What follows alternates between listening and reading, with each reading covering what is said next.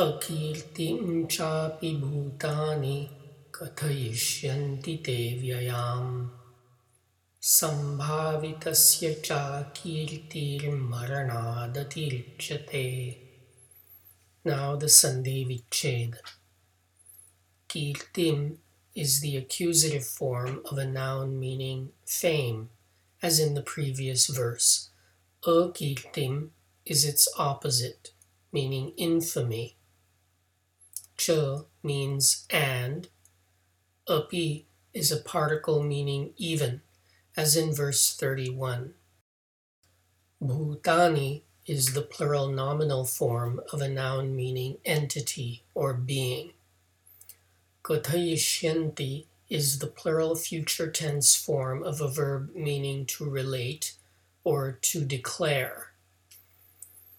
Te is the singular genitive form of the second person pronoun.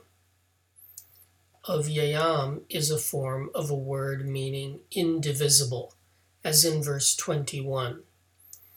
In this verse, it is used as an adverb, meaning continuously or constantly. Sambhavitasya is the possessive form of a noun meaning an esteemed one or a respected one. Maranat is the ablative form of a noun meaning death.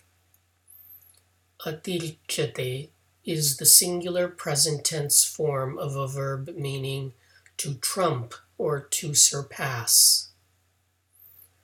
Reordering for English, we get the following Anvaya.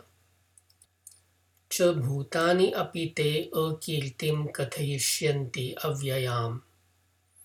Cha akirtihi sambhavitasya atirichyate maranat. And beings will even declare your infamy constantly. And the infamy of a respected one surpasses death. Thank you for subscribing to the 5-Minute Gita, narrated by Milind S. Pandit, with gratitude to my father and Sanskrit teacher, Dr. Sudhakar M. Pandit. I recommend English translations by Swami Gambhirananda or Swami Chinmayananda. The late Dr. Sundar Hattangadi has also published Sandhi Vichhed and Anvaya, available online.